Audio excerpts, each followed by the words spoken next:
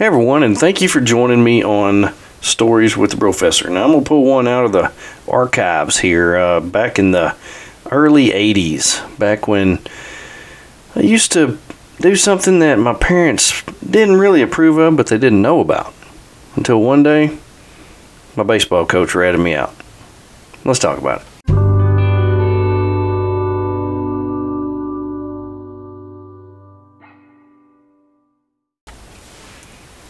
So if you listen to any of my podcasts, several times I will mention in there that I've had several head traumas, concussions, been knocked completely out 3 times. First grade, twice in high school. First grade I tried to jump through a concrete culvert over a boy's arm and it didn't work out. The next 2 times it was during baseball and I woke up in the hospital in Little Rock with my granny running down the hallway trying to get to me. Pretty much erased all of my childhood memories. I just can't remember anything. My short-term memory is really bad. Struggled in high school. Did really well in my master's level because there wasn't any tests. It was all papers. So I was really good at learning to write papers and do things like that. But you talk about studying for a test and having to recall things, that's not something I'm very good at. So a lot of these stories that I'm telling you about from my early years, I have a hard time remembering, and this is why I want to record them when I do remember them, because I want to be able to go back and say, hey, that's right, I remember that. And so I remember in high school I became good friends with a guy named Derek Deaton. Super cool guy, rodeo guy, wore boots, Wranglers every day, button-up shirts, cowboy hats at school, dipped a lot of snuff. But, you know, our school had a career center where the guys that really didn't want to become white-collar people in the world would hang out. And they had welding, construction, auto body, different things like that. He was in welding a lot. I was in auto body. And I don't remember even how we met, but we became friends. We were in the same grade. And we started hanging out together. And he had this big, gigantic buckle. And I wanted a buckle. You know, you could go anywhere and buy a buckle, JR's Hobby Horse or somewhere like that, but I wanted to earn a buckle. I wanted one that said Arkansas High School Rodeo Station, blah, blah, blah, and people would look at me and say, hey, there's a cowboy right there. So, you know, I got into this cowboy mode, and my parents, you know, didn't like it. They didn't like the way I dressed. They didn't like the ropers and the Wrangler jeans and the t-shirt with the button-up shirt that was open all the way down, covering it up, and I just looked like a redneck. I mean, I just entered redneck world. Every Friday night, driving down to the R&R, playing some pool, you know, going out on the drag, doing different things.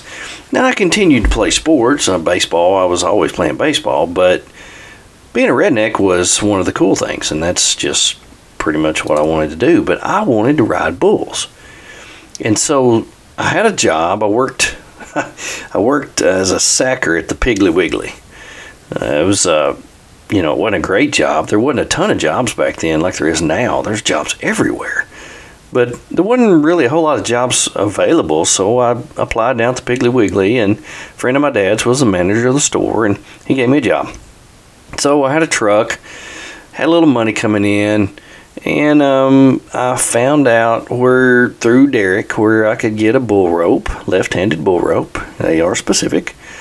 And I found out where I could buy me a used set of chaps that, you know, weren't new, but they were nice, turquoise, real nice looking. And I had a bag, and I bought just about everything I needed.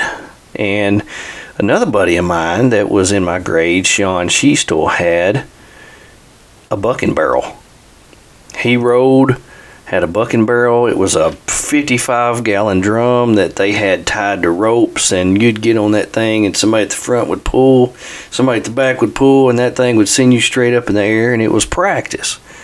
I even had this board, a 2x4 board that I took an old pair of tennis shoes, and I put one tennis shoe going straight out to the right and one tennis shoe going straight out to the left. And every time I sat around and watched TV, I would put my feet in them tennis shoes to try to turn my feet outwards so that I could spur a bull better. I mean, I had all the practice level's down. I had every bit of it. And, Sean, Derek, they pointed me northeast towards Mount Vernon. There was this little place up Arkansas, a little old bitty town called Mount Vernon. They put a rodeo on every Friday night. So I decided I'm going to go. And so took some buddies up there and, and I was all nervous and stuff. And I got on, you have to put your name in. You have to pay the $35 entry fee or whatever. And then you draw. And I drew this one bull. I can't remember what his name was. And it was just a bony sucker. It didn't really have any horns, so I like that, But they strapped me on that thing, and I had no idea what was going to happen. And there I was. They opened the chute, and next thing I know, I'm picking dirt out of my teeth. I mean, I went down so hard, so fast, I didn't know what hit me. This wasn't like a motorcycle ride or bicycle ride or riding the lawnmower and cutting the grass like I was having to do every week at home. This was a moving animal. It bent at the back and at the front, and I really didn't know how to deal with this, but the dirt was soft and I landed easy, and I thought, I think I'm gonna do this again. $35, I can do this. I came back the next week and drew this bull upside down 3. It was an old Brammer bull, white, with a big old hump on its back. I got on that thing, they strapped me to that thing, and it laid down in the chute. I mean, laid down. It's like, I ain't working today. I don't care who you are thinking about getting on me. I mean, that thing was nuts. So I had to get back off of it, and then they stood it back up, and I got back on it, and I rode that thing for about 7 seconds. I was getting better. Went back, did some more practicing, kept my feet going in that board, turning my feet out. Came back the next week, got on another little Hereford bull, and I mean, this was my kind of bull. Fat and slow. Fat and slow. I rode that thing 8 seconds. Rode it 8 seconds, took home a paycheck, $45. I was so excited. I ain't getting no buckle. They don't get no buckles up there. This was money rodeo. You had to get an Arkansas high school rodeo to get a buckle. So, I said, this is pretty cool. I'm gonna keep doing this. I'm getting better. But on Saturday morning, I'd wake up and, oh my gosh, my back would hurt. And, I have to tell you, at this point, my parents had no idea this was going on. No idea. My mom didn't know where I was on Friday nights. All they knew that I was going out with my buddies and coming back before midnight. And that was the rules, there was no cell phone, so once you left the house, there was no keeping up with you. And so it was just one of those things where I said, I think the consequences are maybe worth what this fun is. So my mom would come in there on Saturday morning. She'd rub my back. I'd say, oh, Mom, it hurts so bad. I'm so sore. And she didn't know what it was. They thought something was wrong with me. I was having growing pains or something like that, And I'd go to pitch, one of the baseball games, and my fingertips would go numb. And I'd call Coach Luters out there and say, man, I can't feel my fingers. And he would just look at him and say, I really don't know what's going on. And next Friday night, I'd go back up there and I'd ride again. And I'd get up the next morning, my back would be hurting. My mom would come in there and rub my back. And next thing I know, I'm pitching, I can't feel my fingers. And I was having all kinds of problems. They sent me to doctors and all this stuff. Well, then I started dating the baseball coach's daughter. I mean, cousin. I think she was his cousin. He was her uncle. And anyway, she started going to the rodeos with me. Well, next thing I know, they're having family dinner, and she talks about me going up there and riding bulls. And soon after that, my dad gets a call. Hey, you know what your son's been doing?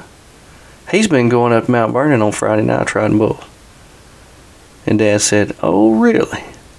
Well, it's kind of funny that it all seems to make sense now that my wife's having to get up and rub his back on Saturday morning because he's so sore he can't hardly move. And then he goes out pitching and his fingers go numb. Strapped. After being strapped in that bull rope on Friday night. Well, next thing I know, I'm getting the hammer laid down. My mom was so stinking mad. She said, don't you ever, and I mean don't you ever, tell me that you're sore and let me rub your back. And my dad said, I want to know where you go every Friday night. But you know what? They were such good parents that I didn't have to quit. I kept doing it. Kept doing it all through high school, graduated, went to Central Baptist College, a little small college here in Conway. Moved into the dorm, and some of the guys found out that I rode bulls. And they said, man, I've always wanted to ride a bull. I always wanted to be able to tell people I've ridden a bull. And I said, well, hey, you know, I know this place up Mount Vernon. Every Wednesday night, you go up there, you pay $10. You can practice. Whether you practicing to be good or whether you practicing just to say you've been on a bull. They don't care as long as they get your money. They'll load a bull up for you. All you got to have is the stuff, and I've got the stuff. So why don't we go?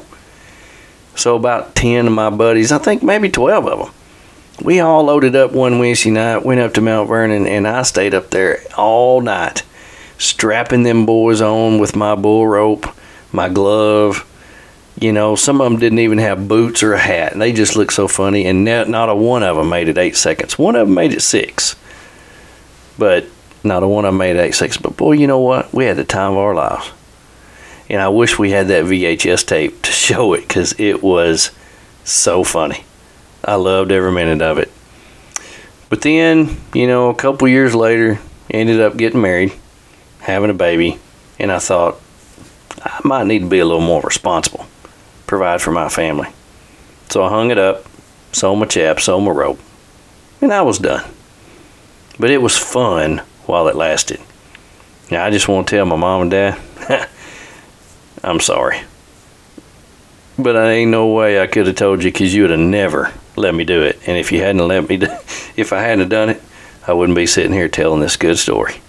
Hope everybody has a wonderful week. Thank you for joining me. We'll see you next week on Stories with the Professor.